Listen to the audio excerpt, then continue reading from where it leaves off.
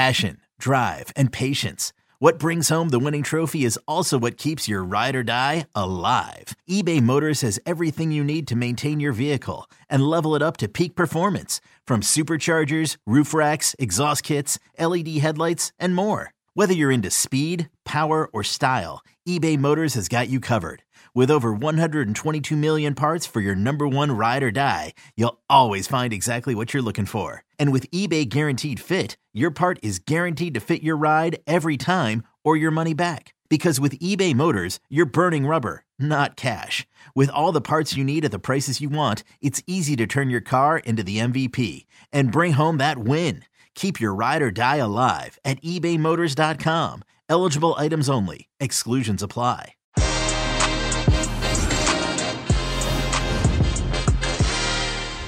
"2022 is nearly upon us, and to usher in the new year, the soccer fixture gods have concocted a Premier League top four showdown that sees in-form Arsenal taking on even more in-form Manchester City, while Chelsea and Liverpool duke it out in a Stamford Bridge six-pointer. And after a seasonal siesta, La Liga returns to action with two Madrid derbies and another must-win game for Xavi's Barcelona. Can they do it? Nobody knows. And sadly, as has become customary these days, COVID remains a major talking point. I'm Jimmy Conrad. I'll be ringing in all the New Year fixtures alongside Heath Pierce and Jonathan Johnson.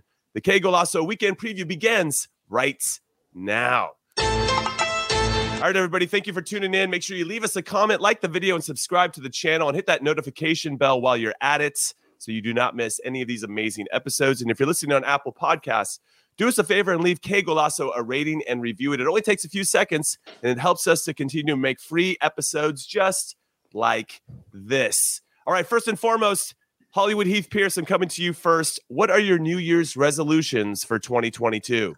Oh, man, I think I got him. I wanted a lot more football in the new year, and because of all these postponements, I'm going to get a lot more football in the new year. There's plenty of it. But outside of that, just that health and wellness for everybody. It's a crazy time, so that's the thing that's top of mind right now. All right, you should run for mayor. That was a very political answer. But it's the reality. I don't have a better way to put it. Maybe JJ can say it better, but man, the world is like crazy, And on top of COVID, I got a message from a friend in Colorado that perhaps she lost her house to a fire yesterday. I mean, everything is absolutely insane. So I'm literally mean this when I say health and wellness for everyone, Jimmy. All right. I appreciate that, Heath. I'll back off. JJ, how about you? Any New Year's resolutions for 2022? Well, I'll start off being a little boring and echo Heath's thoughts. I do hope that 2022 brings, plenty of prosperity for everyone, and fingers crossed that, we can have fans back in the stadium as soon as possible. We're going to see matches across Europe and all over the world really hit by restrictions on the amount of spectators that can attend, in the very short term, but fingers crossed they don't last as long as we've seen in the past. But other than that, I guess I'd be quite happy to spend a bit more time with you guys, to be honest. Oh, wow. What a sweetheart. You talk about a politician. I mean, jeez Louise. This guy just won my heart and my wallet. He is the mayor of my heart right now. Way to go, JJ. My New Year's resolution is to be as confident and as transparent as Romelu Lukaku was just with now his interview with Sky Sports Italia with regard to his situation at Chelsea and how he left Inter Milan. JJ, I'm going to come back to you about this because I find it interesting that they waited to hold this interview for 3 weeks and then decided to release that. Do you think it's because there was some pressure from the player to not let it go out there before he started scoring goals again for the club? Or tell me about this, and then we can kind of get into his thoughts with Heath. Yeah, I mean, I think it's definitely an interesting possibility. Of course, it was predicted, it was written in the stars that Lukaku would get back to goal scoring form against Villa. But I think as well, any player of Lukaku's caliber is going to be frustrated, get a bit antsy as soon as he spends a little bit of time out of the team. Sort of adding to, I guess, the political context at Chelsea. You will never have a Thomas Tuchel reign in charge of any team where there is not somebody who's rubbed up the wrong way at some point. Quite often it's the hierarchy. Sometimes it's a star player who has their nose put out of place. But credit to Lukaku for coming out, and just being honest about it. Now when you look back at the quotes in full, you can see that, this was perhaps taken sort of the best part of a month ago. But, also at the same time, I think it's refreshing to have a player who's, prepared to wear his heart on his sleeve like that. And, not only to show how he's sort of feeling when he's sort of in and around the pitch, but, also to be able to be confident enough to go in front of the camera and explain himself as eloquently as Lukaku did. So I can understand where some of that frustration comes from, but I also think that some of it is maybe being blown a little bit out of proportion. Okay, yeah, and then Heath, Jimmy. Sorry, go ahead, Jimmy. Okay. No, I was just going to say, speaking from a player's perspective, and when we get asked these questions a lot, you can feel when a journalist would lean in a little bit more, hoping that you'd give him a little bit more insight than the basic cliches. No, everything's great. I'm working hard, whatever. And Lukaku felt incredibly comfortable, or at least it looked like it in this interview, and obviously wanted to express how he was feeling about Inter fans, because it seemed like he didn't end the way that he wanted. And maybe in that moment of vulnerability, as he tries to be as heartfelt as he can with Inter, he kind of just, in the same kind of note, he voices frustration with what was happening with Chelsea and Thomas Tuchel in particular, and that it wasn't a system for him, and he doesn't know really where he fits. I'm paraphrasing here, and he needs to talk to the gaffer, as it was, to get on the same page about how he can be best utilized. It seems like, given what Tuchel said in response, and we'll get to his immediate quotes, but he was a bit surprised that this was out there in the public, and Romelu was feeling this way when his attitude of practice demonstrates otherwise. What do you think about these comments from Lukaku? Yeah, I mean, look, I think you said it well. It's in a moment of vulnerability. You try to be honest. Jimmy, you and I both, I think the reason we got into media was the fact that most of our career, we tried to give a better answer than a canned response that nothing matters. Try to give, even almost feeding our egos to give more than just the response of, the NFL quarterback type of response that you get, which is team first and all this. I think that moment of honesty is needed in the game. Obviously, I think contextually, timing is everything with these comments. And sometimes you have a casual conversation with somebody and you think that it's not necessarily a safe space. I'm not saying it was taken out of context or taken in a safe space and it wasn't anymore. But those types of things happen. And I actually appreciate that type of honesty. The surprise thought for me, though, is that he's going to continue to be a starter when they need him. And that's what I think is important for all this, is that it doesn't just become even bigger when now he's been benched and now they got to figure out this whole thing. And quite frankly, when I look at this team and I think about the system that they play, I look at it and I go, what was missing was Romelu Lukaku to this team. Like, when he stepped in, I didn't see any more problems within this team. Obviously, they're leaking goals and all those types of things in a different way now. But when I looked at the attack and all the rotation last year, whether it was with Lampard or with Tuchel, he was the answer to those problems. And so for him not to have the joy in that, it feels very anti-Chelsea. It feels a little bit more like he was trying to make good on Inter Milan and those fans. And if I'm a Chelsea fan, I'm looking past this. I'm kind of seeing how his approach is. If he's going around the field and he's throwing his hands up in the air and he's all pissed off and he's got a bad attitude, that's something different. But I haven't seen any of that. And he just played a few days ago. And so it seems out of context, the moment of vulnerability where he's off the pitch and those types of things. I wouldn't read too much into it. But I do think the timing of it, Tuchel's right in saying that, this just kind of I don't remember his exact quotes, but it sort of just stirs the pot when it doesn't need to at this time of year. Yeah, he basically said, let's be honest, I don't like it because it brings noise we don't need. It's easy to take lines out of context. Of course, I don't like it and it's noise. So interesting. So let's talk about this game in particular. Chelsea have taken just 9 points from their last 18 available after drawing 1-1 with Brighton on Wednesday. Danny Welbeck doing what he does. That Welbs, that guy's doing what he does. Tuchel continues to lament Chelsea's injury and COVID problems, and things don't really seem like they're clicking in all ways on the field as they were earlier in the season, and definitely as compared to last season. They've only managed one clean sheet in their last 8 league games. And then Edouard Mendy leaves for AFCON, the Africa Cup of Nations, after this game. Now, Liverpool, though, conversely, were also dealt a pretty big hammer blow in the title race after losing 1-0 to Leicester, even though they had opportunities to win that game or at least muster a draw. They could be 12 points behind Man City by the time they face Chelsea on Sunday, albeit with a game in hand.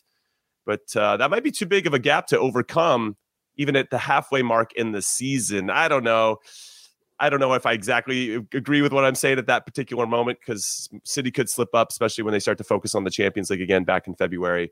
JJ, what are your thoughts on this game, and how do you see it playing out? Well, I think it's kind of an extension of the discussion that we've already had about Thomas Tuchel. And, for me, as somebody who's seen him up close, coaching PSG before he went to Chelsea, it doesn't at all surprise me to see Tuchel kind of searching, not necessarily for excuses, but some sort of justification for this blip in form, because we know Tuchel is a guy who really doesn't like to lose, doesn't like to drop points at all, will have come into this season with a very specific idea of what he wanted to achieve with this team, and that would have been a sustained title challenge, with the possibility of perhaps pipping Manchester City or Liverpool, to the finish line. Now, yeah, I can understand that he's frustrated about the situation with COVID, with injuries and stuff like that, but some of this, lamenting the situation in the press was ridiculous. When you look at that bench and it's worth like a couple of £100 million, there are other coaches in the league who would be crying out for that sort of, conundrum, that sort of headache that he finds himself in.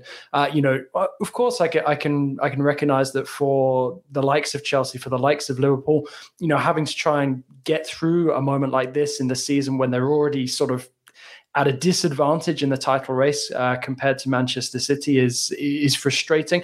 But every team is having to negotiate this at this moment in time, and it's an absolute lottery as to which game will be called off next, because there seems to be a couple every day at this moment in time. So, I think in many ways, this whole Lukaku thing, has come about sort of at the right time for Tuchel in many ways, because it gives him something else to distract from the fact that his team been a little bit flat on the pitch, especially without Lukaku. I think they're looking a bit better now, but I think, this recent period has exposed, perhaps a couple of questions that we could ask of the German, because, the honeymoon period for him lasted so long when he came in January, pretty much to the end of the season with the Champions League success, that people are only now starting to actually look at this Chelsea side, and compare them to the likes of Liverpool, to the likes of City, and see that there are still some gaps there.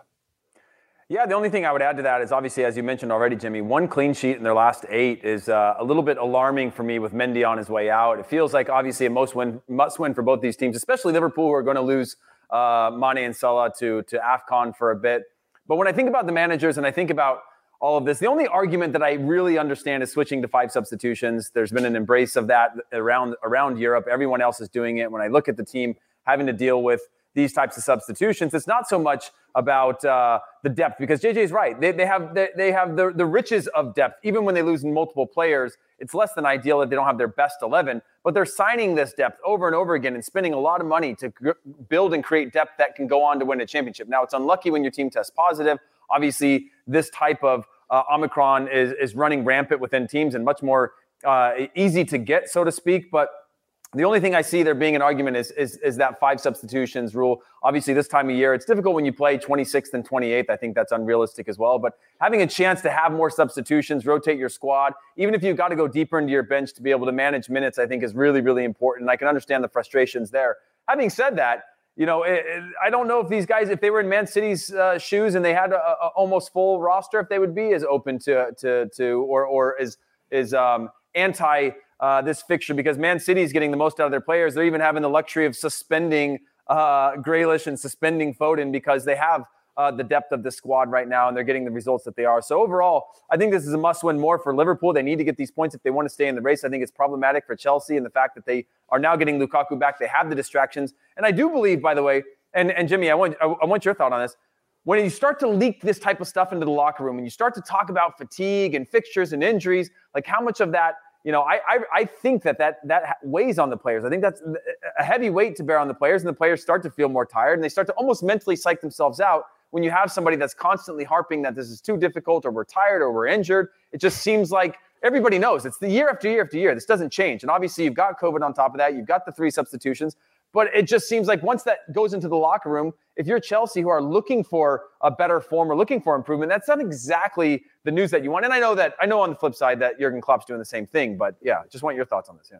No. I think it does plant a seed in terms of the mentality of the team. And if your manager's out there going, hey, my guys are tired, and that's what you're reading, and that's everything that you're seeing and hearing, and I'm sure he's mentioning that in the locker room, like, hey, I know we have a lot of fixtures. I know we don't have a lot of subs. You start to kind of buy into that narrative as well.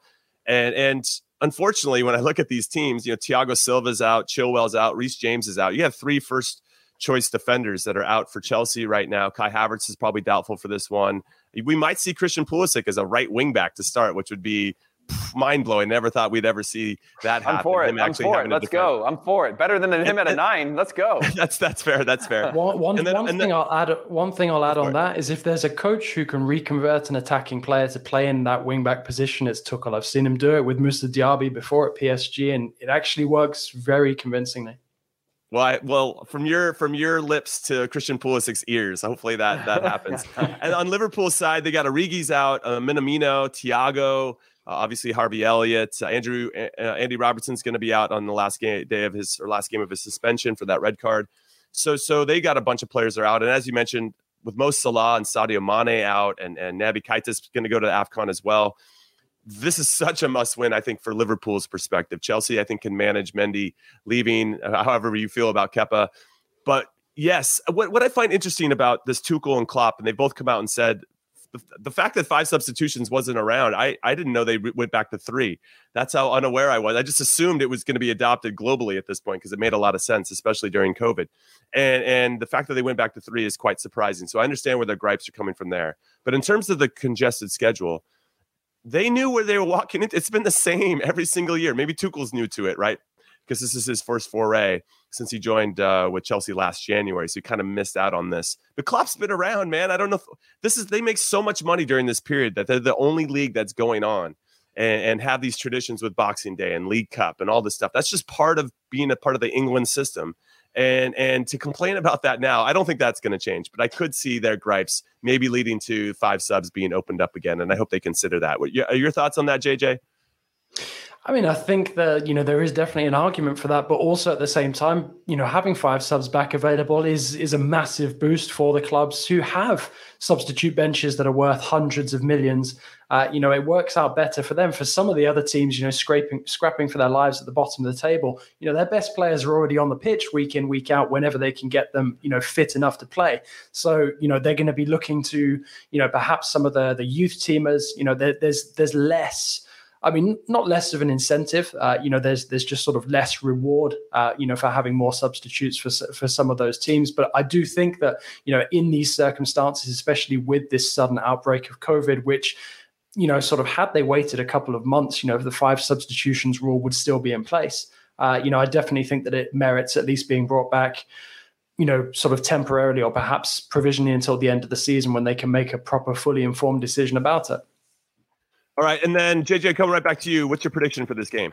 Chelsea at home, Stamford Bridge against Liverpool. I'm going to say that Liverpool sneak a 1-goal win. Tempted to say 1-0. Wow. Okay. How about you, Heath? I'm going 2-1 for Liverpool on this one. They need it more than Chelsea does just to stay in this fight. They're going to lose 2 of their main attackers for what could be a decent stretch. And who knows what the quarantine expectations are when they come back and all that stuff. So I'm saying 2-1 to Liverpool. Okay, I'm going to go with you on that. Chelsea have lost 3 of their last 5 Premier League matches at home to Liverpool. I think that trend is going to continue in some capacity. And if you want Liverpool to win and both teams to score, it's plus 340. I think that's really, really good value. Something to keep in mind. All right, let's move on to another big game in this one. Arsenal versus Manchester City. Now, some news heading into this one. Joao Cancelo apparently is a doubt after he had a home invasion and some burglars came in. He called them 4 cowards, which they correctly are. And he tried to defend himself, got a cut over his eye. I think he got punched in the face, and that doesn't look good. They stole some jewelry while his family were at home, him and his family, which is scary to think that could still happen.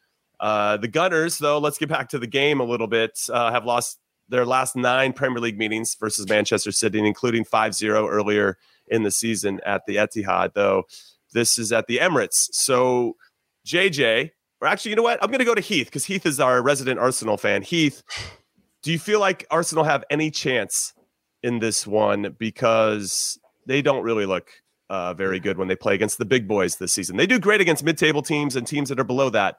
But against the top 3, they've really struggled. Yeah, I don't remember who we were talking about the other day in the weekend recap or the preview that somebody that needed it. May have been Aston Villa or somebody like that needed to start, or West Ham that needed to start taking down the big teams. The same for Arsenal. They really struggle against the big ones, but they're in a great run of form right now. 5 straight at home. 4 of those are clean sheets. They're scoring a lot of goals, multiple goals in their last games as well, but they are playing against Manchester City, which is difficult. The only upside that Arsenal have is that they had a week break in between games. They had a canceled game or a postponed game in the midweek. And so I think that plays a huge role, on that theme of being able to have fresher legs and be able to put out a team that's more fresh. And again, they're not really struggling in terms of the players that they have available versus unavailable. Obviously, Aubameyang's not available until he comes back from AFCON. Even then, we don't know when he's going to be around again. I think the team is okay with that. This is a motivated young squad that seems to be trusting in Arteta at the moment, and obviously missing only Tomiyasu, Suarez, Chambers, and Maitland-Niles. So I think they have a chance. If ever they're going to have a chance, it's now. You could see City continuing to rotate their squad. We saw Grealish and Foden come back into the team again. Not sure if either of those guys play, but it shows just the riches that Manchester City have. I do think City end up winning this one because if you're a Chelsea or a Liverpool fan, you're all wearing an Arsenal shirt this week and looking for Arsenal to try to slow down City. Because if they get this win and then you offset those points over the weekend, it's a long way to catch up for a City side that even if they do go through the trenches of players out with COVID, it's going to be really hard to catch. So while I like Arsenal's form and I think that form will continue, I just don't see them really breaking this City side.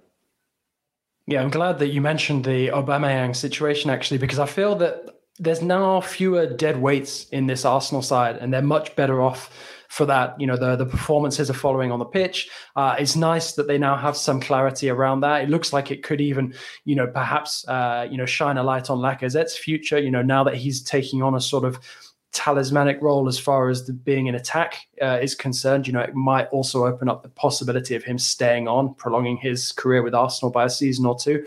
And I think that Arsenal getting rid of some of these poisonous characters is absolutely crucial to them rebuilding to be, something that can at least compare with the past. I mean, I don't think that there's much to be gained by being super nostalgic for the very height of the Wenger days, but also at the same time, Arsenal as an institution is much, much stronger than the sort of behavior that's being exhibited by the likes of Aubameyang in recent months. And I think that we're now seeing the benefits of some of those strong decisions made on the pitch, because the performances are much, much more convincing. And you see now that this is a squad that's really starting to buy into Arteta's, thinking and approach. It's a shame that Arsenal will be impacted by the fact that I think Arteta is still going to miss this game after he tested positive for COVID. But I actually fancy them for the draw here. Wow. What? Wow. What am I even hearing? I know they're a different team, JJ. I understand that Arsenal are a different team than the team that Thank you, JJ, by the way. Thank you, by the way. Don't listen to Jimmy.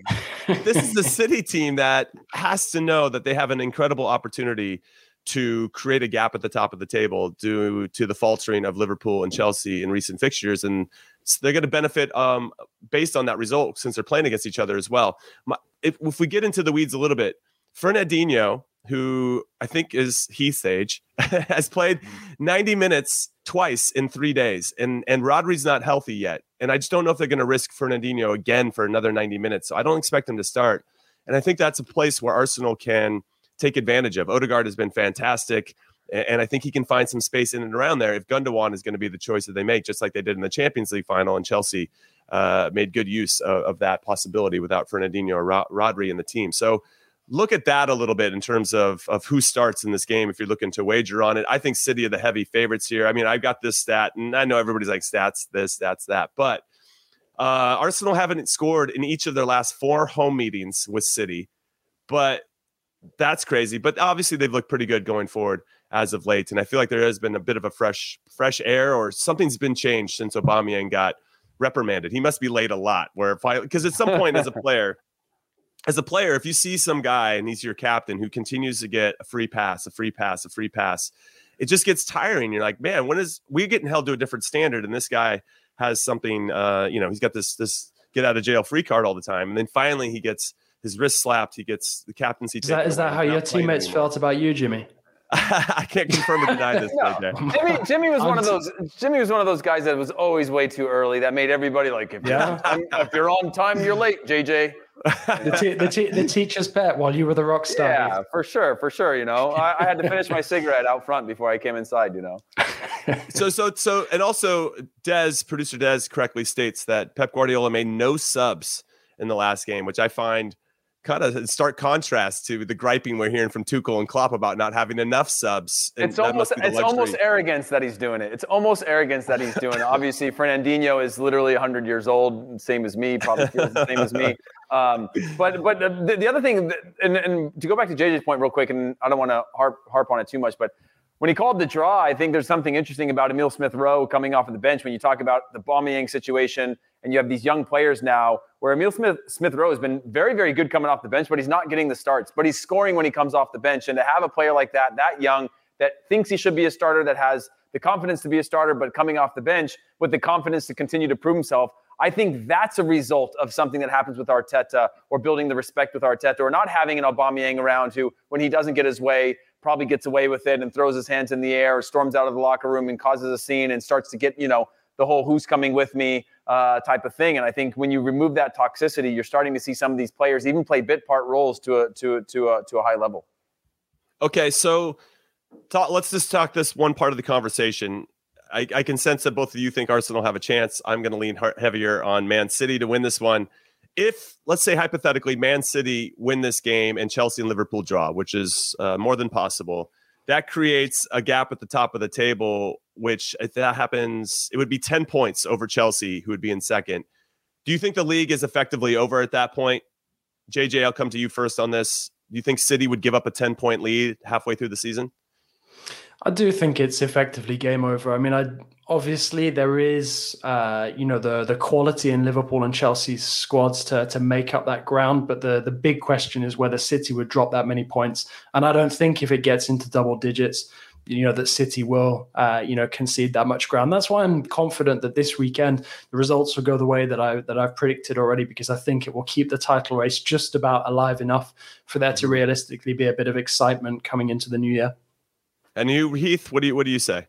Yeah, if I was Guardiola, I'd be going into a bubble. I'd be like, peace out, families. We're holding this team. We're not getting COVID from anybody. We're going to lock ourselves up. We're going to run away. But even just looking at AFCON and the losses that Chelsea have and Liverpool are going to have, there's going to be another 3-point window out there that I think that Man City are going to be able to take away. And obviously, the City will lose a couple players as well. But for the most part, they're deep enough to be able to look at 11, 14, 15 points. And even if they drop back to 6, I still think they can make up that ground somewhere along the way in this next month or so in a congested fixture period and with teams that are less than full strength with COVID and then less than full strength because of AFCON.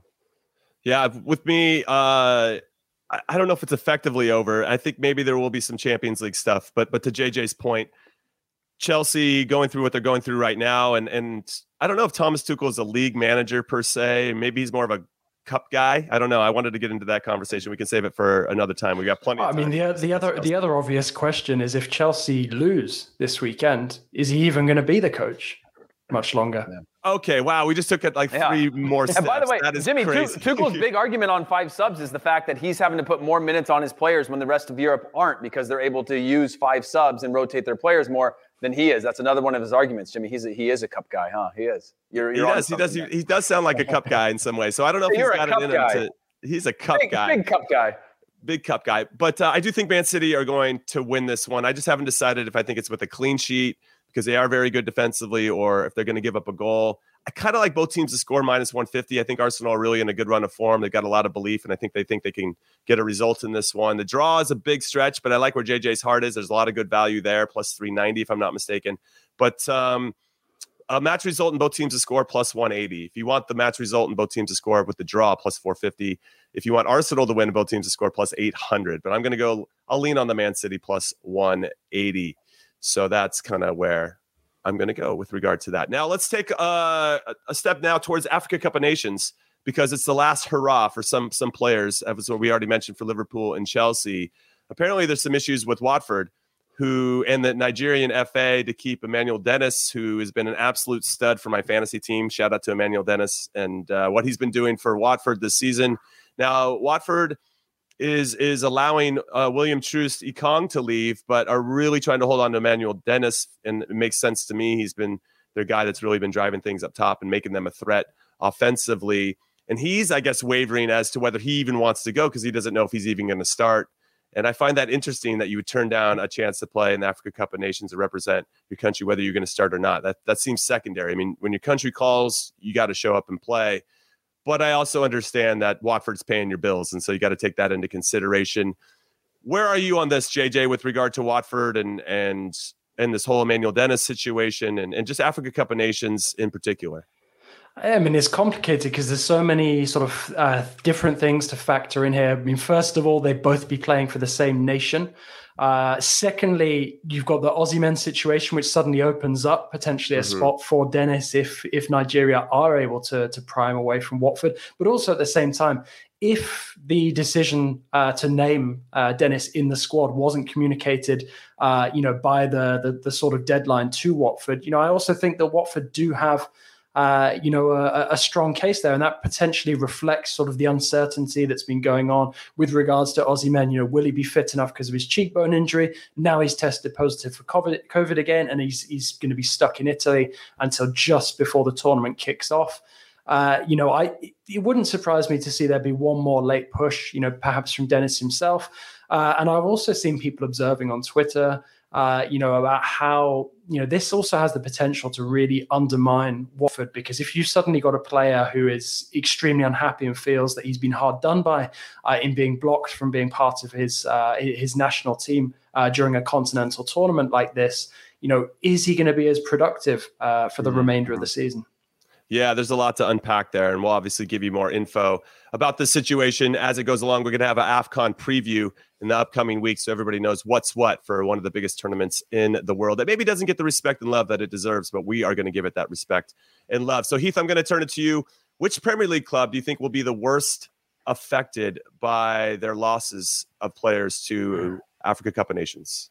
I mean, in terms of volume and impact of the team, I think Crystal Palace have a long ways to go. Obviously, everybody seems to have a couple of stars, including the big four. Beyond that, if I think about the state of the team and the needs that they have right now, I still think Liverpool are the most with Mohamed Salah, Sadio Mane, and Naby Keita. I think that's a huge loss to the team. I don't think they necessarily have they don't have the depth of production needed to keep the team going, knowing that those two are the catalysts for their attack, for their press, for everything that I think they are going to suffer the most. Again, Man City have Riyad Mahrez out and United have a few, but overall, I think some of the smaller teams are going to have a big impact as well. But when I think about the title race, maybe that's where my focus is. I think Liverpool have the most to lose with their players stepping away.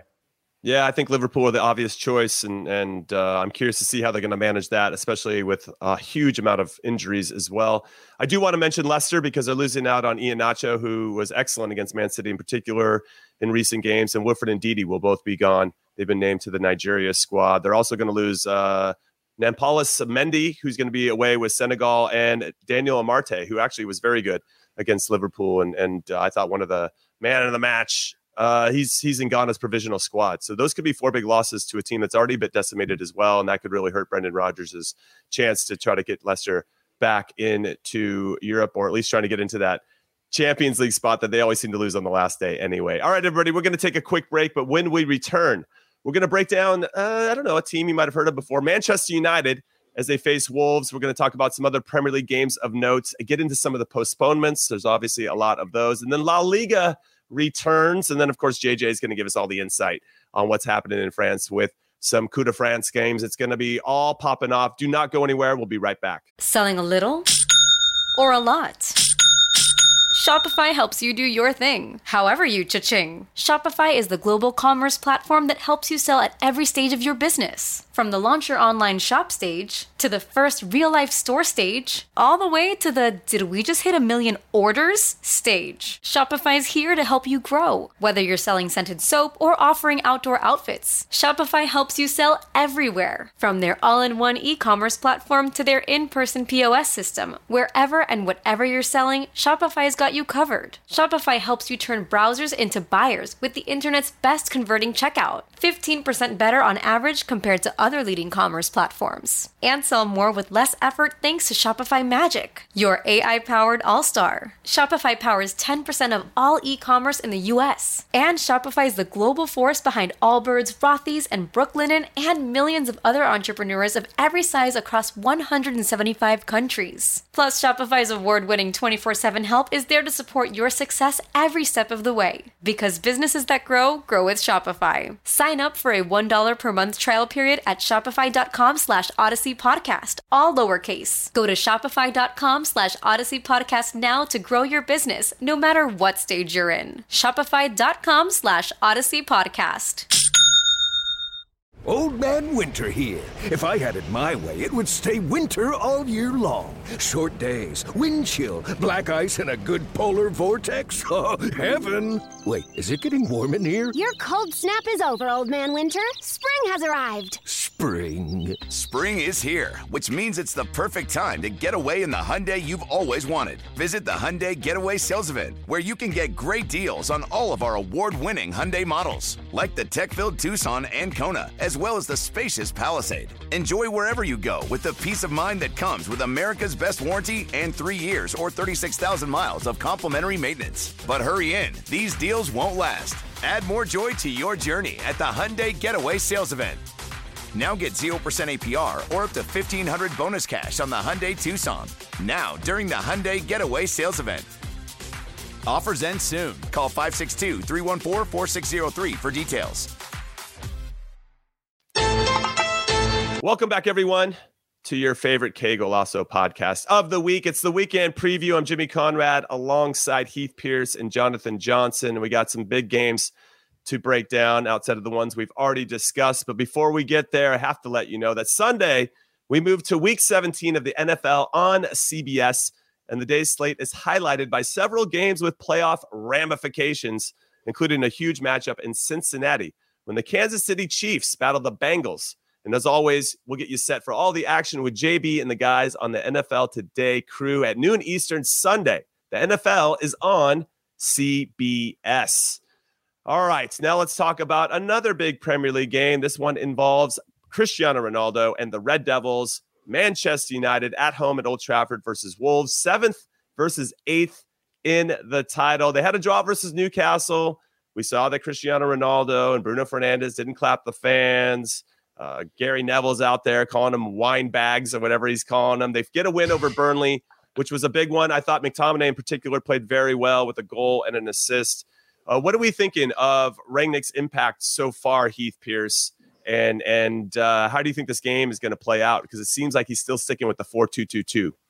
I like the 4-2-2-2 personally, but when I think about the way that they played in their last match, it's not impressive. You know, when I think about the 3-1 win over Burnley, yeah, the scoreline shows something, but Manchester United still didn't look great for large parts of that. And again, I don't think those have been personnel issues that we had pre-Rangnick, or Rangnick. I think he's going to continue to build on this impact. I think the people, again, I think about the Lukaku context in the same way that I do this Ronaldo not clapping the fans type of thing, where it's like you clap the fans 37 games of the year, but the 38th time you get clapped back by the media for not doing it in a moment of anger or whatever. And so I think that's overblown as well. I think he's earned his trust with the fans by bringing them gazillions of dollars over the years for the club that allows them to have better players. And maybe they're not in the best state now. But when I think about this team, I think about Wolves, really, when I'm thinking about this matchup. Wolves haven't played since I think it was December 19th or something like that. It's been a few weeks. And, Jimmy, you know what it's like. When you get a break over a period where it's intense, you go, okay, this is nice. But when you haven't played in a while, you don't know what kind of form you're going to be in, right? You don't know the players you have, the fitness levels that you have. It's really hard to replicate a training match at home. And in fact, you don't even want to play necessarily a training match. You play maybe 20, 25 minutes of these inter-squad scrimmage type things. And so you don't know what type of team they're going to put out there. I don't expect this to be a very pretty match either. Neither of these teams play exactly beautiful, but it'll be a defensive game with obviously Wolves being an extremely defensive team. But overall, you know, I think that Man United should be able to win this one, scoring the goals that they did against Burnley, albeit it probably won't be impressive. JJ, I'm not sure what your thoughts are on this matchup. No, I agree with you. I mean, I just feel pretty underwhelmed so far. I mean, I don't know if I was really expecting, Rangnick to completely rip up the playbook and start again. But also at the same time, I mean, when you look back at United's results since he took over, 1-0 win against Palace, 1-0 against Norwich, 1-1 against Newcastle, 3-1 against Burnley. I mean, they scored as many goals against Burnley as they did in their other 3 matches. All feels a bit underwhelming to me. I mean, sure, okay, that's 3 wins out of 4. But, 2 of those are by goal, one of them against a very, very poor Norwich side. And, for me, it doesn't feel like, these are sort of the groundbreaking changes that we were led to expect would come with Ranić. I don't know if maybe he's hoping to sort of bring those into place when, there is some, sort of let up, after the hectic festive period.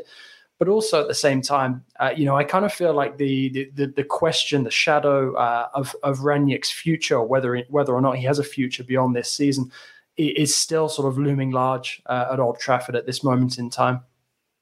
Okay. Now, I want to mention their favorable schedule, and I put favorable there because they're going to play against Aston Villa, just for you, JJ. But they got Wolves at home. Three easy points for us. Potentially. But United, at least in the league, have Wolves at home. They got Villa away, West Ham at home, Burnley away, Southampton at home. Got us in the cup as well. Leeds away, that's right, and Watford at home. I mean, these feel like results that they should be able to get quite a bit of points and maybe put some pressure on Jimmy, the top four. Those first three don't seem that easy. When I look at Villa, when I look at West Ham, when I look at, in theory, maybe in the current context of things, but those don't seem like, even Wolves, who are willing to scrap it out, they don't score goals, but they're not going to give up much. Still seems like they got to get through those three before they get a nice little run of games, Jimmy. I don't know. Sorry to interrupt you, but it doesn't seem like that favorable for the next week or so. I put air quotes around favorable just to get a rise out of JJ. But what I think is interesting is that now they're entering into the January transfer window. There's been some talk around Manchester United. Ralph Rangnick says, I have all the players that I need. We're not looking to go get a player unless we felt like it was an upgrade, whether we're trying to level up and we feel like we've got everybody that we need. Do you think there's going to be any movement there, JJ? I'll come to you on this with regard to Manchester United. And do you think they need anybody, or do you just think it's kind of a reshifting of attitude and tactics? Well, I think it depends on who is allowed to leave. I mean, it seems like Martial will go if the right opportunity comes in. It sounds like Sevilla might lead the chase for him at this moment in time. Tuanzebe potentially leaving Villa on loan and then being loaned back out to Napoli could be interesting. I don't think it would necessarily be the most helpful move from a Villa point of view, but I think for a player who I believe can develop into being a very good defender, I think he really needs to play wherever he is right now. So I think if that is a move that can potentially go ahead, then it's definitely something that could benefit United beyond this season. But I mean, outside of Martial, I don't really see there being too much activity at this moment in time. It could be a question of opportunity. January transfer window is very difficult to predict. Nobody knows when somebody's next going to get an injury or a really long suspension. And that could potentially bring some interested parties to the table. But for me, I think that the biggest name I expect to see on the move from United will be Martial. And I think it's a move that he needs. And I think the club, also needs to start cutting ties with him as well. I think a fresh start would suit all parties. Yeah, there's a lot to talk about with regard to Martial and just his stop-start career at Manchester United. We'll save that for another podcast. Heath, how do you think this game's going to play out? What's your prediction? What's weird is with regard to the January transfer window, I'm looking at Van de Beek also, and I'm looking at Lindelof, who both didn't play with Fernandes out, and it's kind of an alarming thing in terms of their will to leave. And that leads me to sort of just my prediction. I still think Man United are by far the favorites to win this one. I think they'll get a result. I think it'll be an underwhelming one where we'll be asking the same questions at this time next week or in our recap of Ranić's overall impact on the team. The same conversation we've been having about Ole Gunnar for times where you see they're getting results, but you're never left feeling all that satisfied because it doesn't feel like it's grounded in something revolutionary or groundbreaking or even stable, so to speak. But I'm going to go with Manchester United 2-0 win in this one. 2-0. That's not a lot of respect for Wolves. What about you, JJ? Are you going to give any respect to Wolves, or is it just going to be? I am. I agree with I agree with the 2 for United, but I'm going to go 2-1. And I do think it'll be really, really underwhelming. Potentially a jammy late penalty, shock horror. Yeah. Well, that's okay. That leads into my bet because one of my favorite bets. Ronaldo to score. Here he goes. Ronaldo scores, Jimmy. Penalty and what else? What else are we throwing into this bet? It's just Cristiano Ronaldo to score the first or last goal plus 138. The guy either likes to set the tone or be the hero at the end. He's always got a knack for that. So I like Jimmy, him to score the first or last goal. Jimmy, real quick before you move on, they had the Dubai Sports Awards here the other day, and they had Ronaldo up on the side of the Burj Khalifa, giving him the congrats on all the goals that he scored. So just so you know, your bet is not that much of a revolutionary bet, thinking that he's going to score. I'm not trying to. I didn't check through all of the awards, but did Jorge Mendes get the Agent of the Century for the second year in a row? I mean, it's for a century. He wins it for a century. He gets it for the next century. I have no idea. I don't know. I'm pretty sure he puts on the award show here. So. All right, well, just to talk about some other games, there's been some postponements. I'll start there. Southampton, Newcastle postponed. I'm a little disappointed as a Newcastle supporter because I felt like we actually played well against Man United, and now we can't carry on that momentum. But it does allow some of our top players to get healthy. I'm looking at you, Alon San-Maximin. Leicester versus Norwich has also been postponed. And then there's other games that are still being played, of course, and we'll see them up on the screen.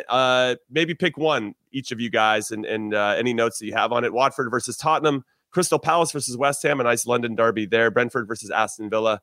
Everton, Brighton, and Leeds versus Burnley. JJ, anything stand out for you? Yeah, I mean, obviously, I'll be keeping an eye on what happens for Villa. It'd be nice to be back in action after, missing a couple of games recently. Gerrard's back as well. He was doing his press conference earlier today. And I think this is the kind of game that Villa need to win if they're to start bridging the gap with the other contenders in Europe, because Villa are one of those teams who, so far under Gerrard, we've been very impressive against the teams you kind of expect us to be competitive against. And then we've just missed out when we've come up against the big boys. I mean, okay, I think, Chelsea's 3-1 win was, I wouldn't necessarily say flattering, but there were some naive mistakes that Villa got punished for. But it was a closer run game than the scoreline would have you believe. So, I think if Villa were able to get a win away at Brentford, still a difficult place to go, despite the fact they're still finding their feet in the Premier League. This is one that I've got earmarked as 3 potentially important points if we can get them.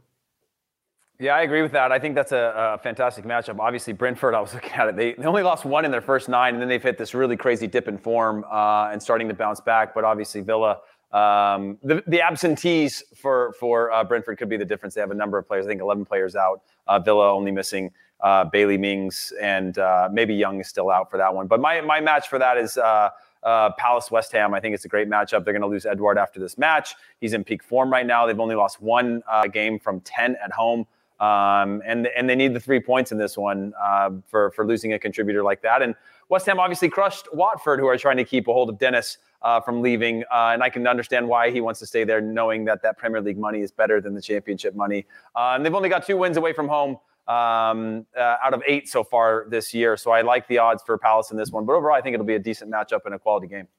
Yeah, it should be a great weekend of games in the Premier League. I'm actually looking to see if Spurs can continue their fine form under Antonio Conte at Watford. That'll be interesting to see if Harry Kane in particular, who scored 3 in 3 straight games, can keep that up. All right, now let's move over to a league that took a little bit of a break, a siesta, as we said at the beginning of the show. La Liga is going to return. Very excited about that. Unfortunately, Real Madrid and Barcelona have been hit with some COVID outbreaks. So there's something to take into consideration. However, I want to give a shout out to La Liga because their rules for COVID outbreaks are a little bit more transparent than the Premier League. So when a team has fewer than 5 first-team players available, the game will be postponed. And I think that is very clear. Though I wonder how they define first-team players. Maybe that's what I mean. You could have Chelsea has 196 first-team players. I mean, yeah. There's a lot to unpack. I'm assuming it's the license or like submitted for the season, I would guess, right? Which is there's got to be a max number. JJ, maybe you know this more than we do. Is there a number specifically with regard to teams? Like, is it how many they submit for the season of players? Is there a max number? I don't know without looking what the rule would be in La Liga, but I know in France that you have the opportunity to register a squad of 30 players.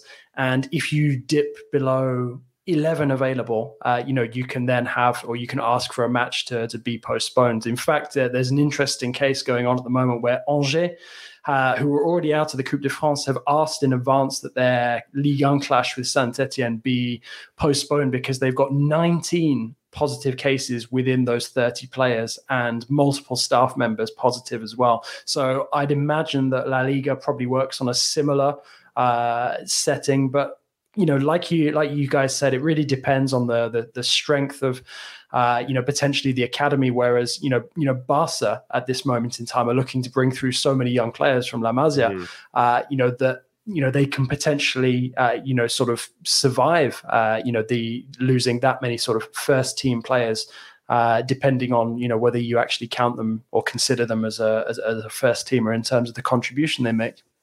Well, let's talk about the big three in Spain then, because we'll take Mallorca versus Barcelona going first. Xavi has only 9 first-team players available. Ousmane Dembele, Umtiti, Gabi, and Jordi Alba all have to isolate.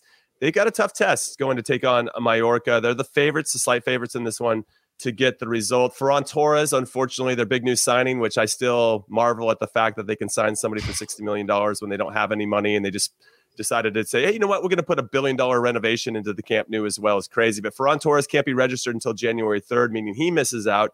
So that's another player they can't rely on to get the results. How are you feeling about Barcelona in this one, Heath Pierce? I think they have a chance, obviously. They're the favorites to beat Mallorca, but Mallorca are pretty good at home.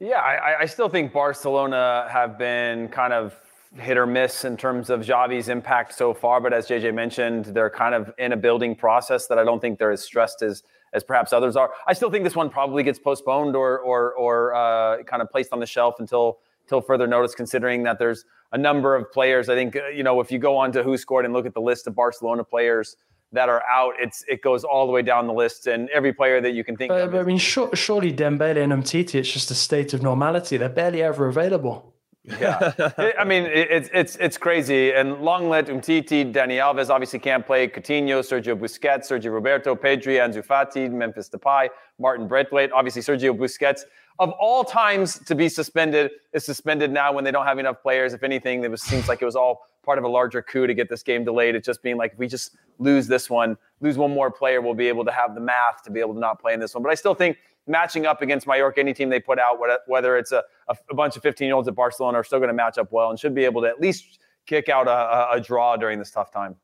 Yeah, and a draw might be good enough at the moment until they can kind of weather the storm and get everybody back. Now let's talk about Real Madrid. They're on top of the table, but they're missing some players as well. JJ, Camavinga's out, Courtois, Valverde, Vinicius, all testing positive. Vinicius, for me, maybe the most improved player that we've seen over the start of the season. He has been tremendous. But this is a Madrid derby, away to Getafe, never an easy place to go. I've seen a game there before. Difficult confines. The fans are definitely, in behind you, and it's not maybe the luxurious stadiums that Madrid players are used to playing in. Do you think Getafe have any chance? And if not, how big of a scoreline do you think Madrid's gonna put up here?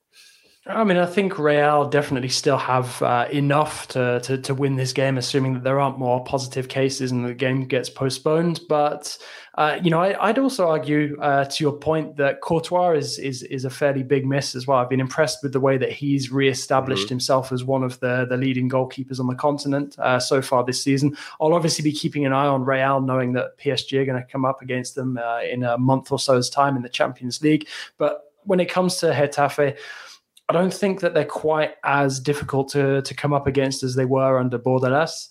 I think that Real ultimately still have enough quality, assuming that it's just those, sort of 4 main names missing out, at this moment in time. Vinicius, obviously, huge miss given the superb season he's having so far.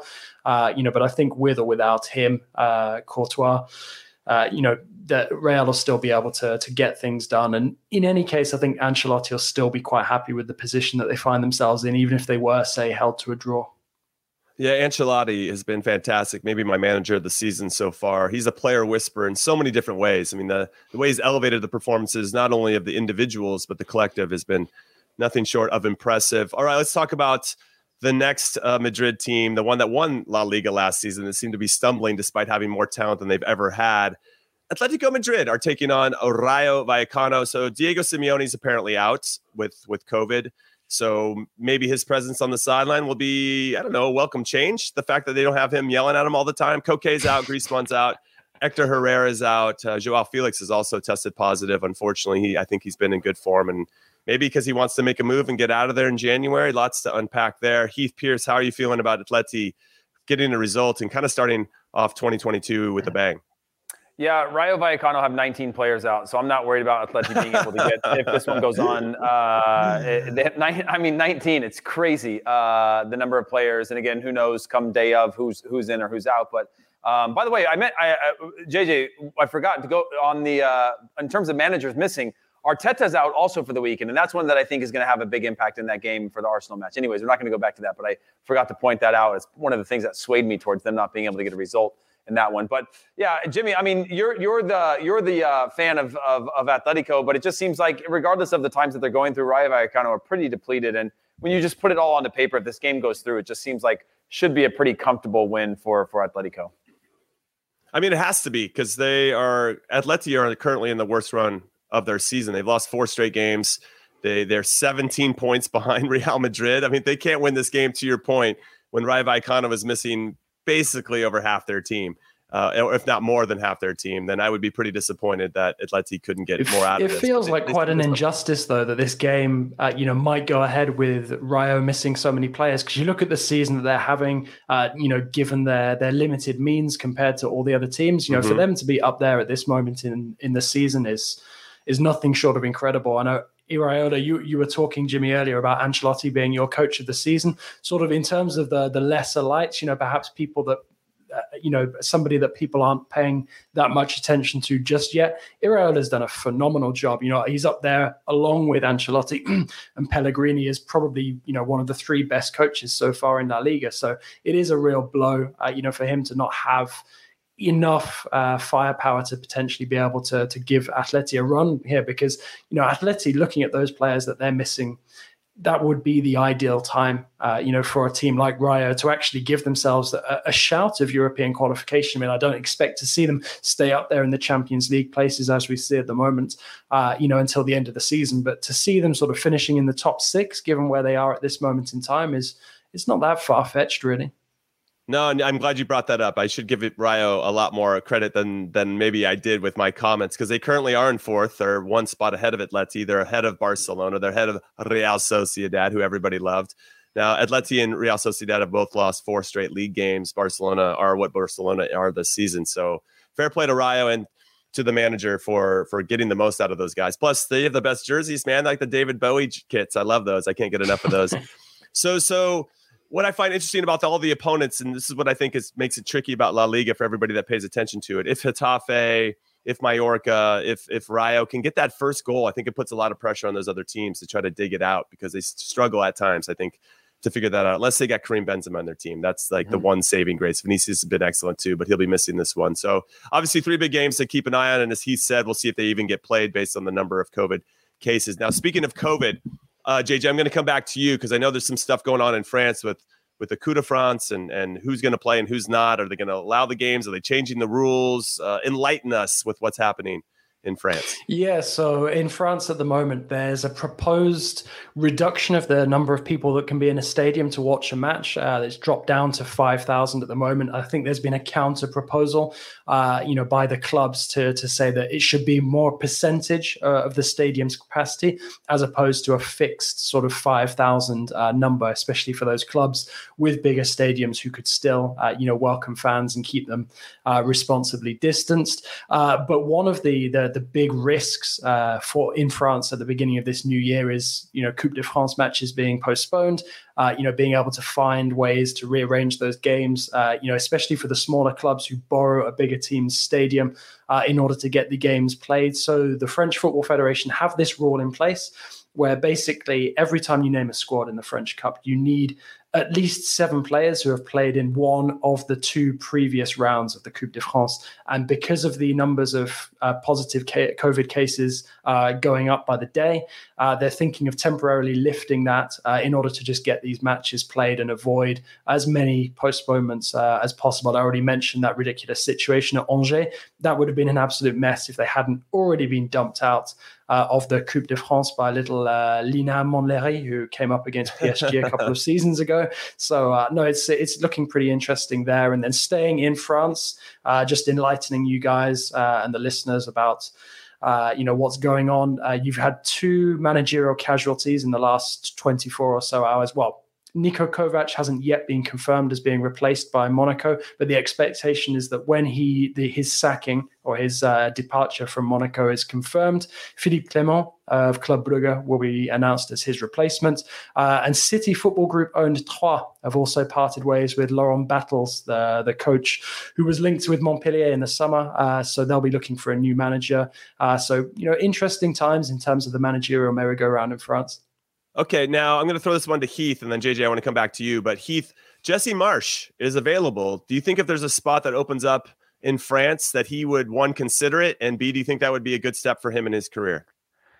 Yeah, I feel like Jesse Marsch thrives in scenarios where he sort of comes in as an underdog and the expectations are a little bit lower, where the team's maybe not performing well. I don't think, obviously, with Leipzig, he came in at the top, had a chance to build a season. I think he's good at getting that new manager bounce, motivating these players. I think he can be a very good people manager as well, where players feel welcome. Maybe you start to get the best out of some of the players who are underperforming under the current manager or don't feel like their situation is great at the moment. So I think if the right club opened up where he has the quality and the talent that could respond to that, I think he'd welcome a job. I don't think he's at the point in his career where he wants to have a full summer transfer window where he can build a squad. I think he's better in these scenarios where he's kind of taking the team that he's given and getting the most out of them. Well, all right, and then JJ, go ahead. On that note, it's my understanding that if Lyon were to decide to part company with Peter Buss at some point in the next couple of weeks and months, it's not been a very easy time for him. There's a lot of turmoil going on at Lyon at the moment. Obviously, expectations sky high, one of the really big established clubs in France. My understanding is that Marsch would be one of the guys on Lyon's shortlist if they looked to replace Buss mid-season. I don't believe that there's a decision sort of close to being made on the Dutchman's future just yet. Juninho Pernambucano stepping away from his role as director of football hasn't helped either. They got booted out of the Coupe de France a couple of days ago. I don't know if you guys saw that. Everyone must have seen the violent scenes during their Coupe de France clash with Paris FC. Turns out that both clubs eventually got kicked out of the Coupe de France because of that. So Nice get a bye into the next round. So things not particularly positive at Lyon at this moment in time. So Marsch would be one of a number of names on the shortlist if they do decide to change coach. My reservation for Jesse Marsch, if he was to come to France, is I don't know what his French is like, but I think for him to get his ideas across to the players, obviously communication is absolutely paramount. And I'm not sure how clear those lines of communication would be, say, at a club like Lyon, where you've got quite a cosmopolitan blend of players. And French people are just not necessarily the most receptive to someone who doesn't try communicating to them in French.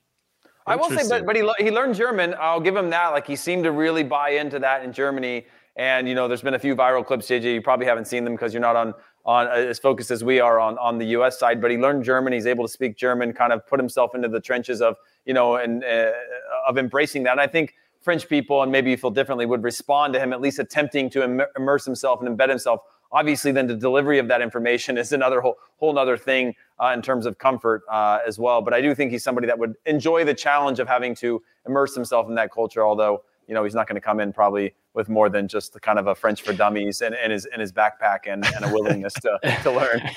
No, sure. I take that point, and I do think that there would be a strong case to be made if Lyon do decide to look for somebody new, because I think they'd need somebody who could realistically look at that squad and feel, well, I can do something with this group of players and not feel like they need new additions, more money to be spent, because Lyon at this moment in time, they've already had a point deduction in the league because of that whole bottle throwing incident with Dimitri Payet. I'm not going to say things can't get much worse for them, but, sort of the only way is up at this moment in time. And they need someone who could bring in the positivity that we've seen from Jesse Marsch, both, with Leipzig and also with Salzburg as well the last couple of years. I don't know. It sounds like a dumpster fire over there with Lyon. I don't know if that's the right spot for Jesse Marsch to jump back in, but if he wants another job opportunity, maybe it's a good one to kind of resurrect a club that has a lot of potential. Well, guys, thank you so much for being a part of this show with me. As always, I love doing any of these podcasts with you, but especially the weekend preview. JJ, I'm going to come back to you. Any final thoughts? This is our last episode of 2021.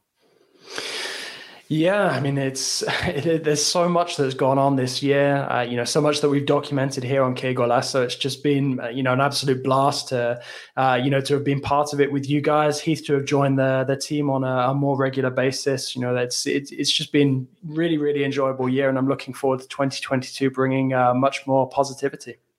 Okay, and Heath, how about you? I know, as JJ just said, we really took a big step in our relationship here with you on Que Golazo and doing the U.S. Men's National Team Hour. What are your thoughts on 2021 and looking forward to 2022? Yeah, I feel extremely fortunate to be able to do this with you guys on a regular basis. Obviously, I'm a few hours out from the fireworks here, so I'm way into the future from you guys. Not so much for JJ, but yeah, just that I appreciate everyone. I appreciate everyone that tunes in and watches this. It validates everything that we're doing, and I look forward to 2022 because it's a busy year next year. Can't wait for it to start.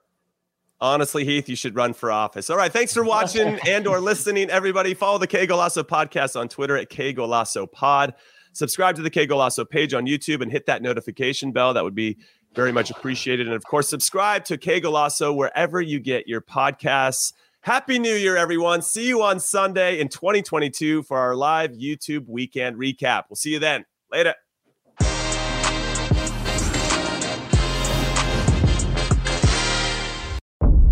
You deserve the truth. The enemy is at our gates. The fight for humanity. I look at your faces. I do not see defeat.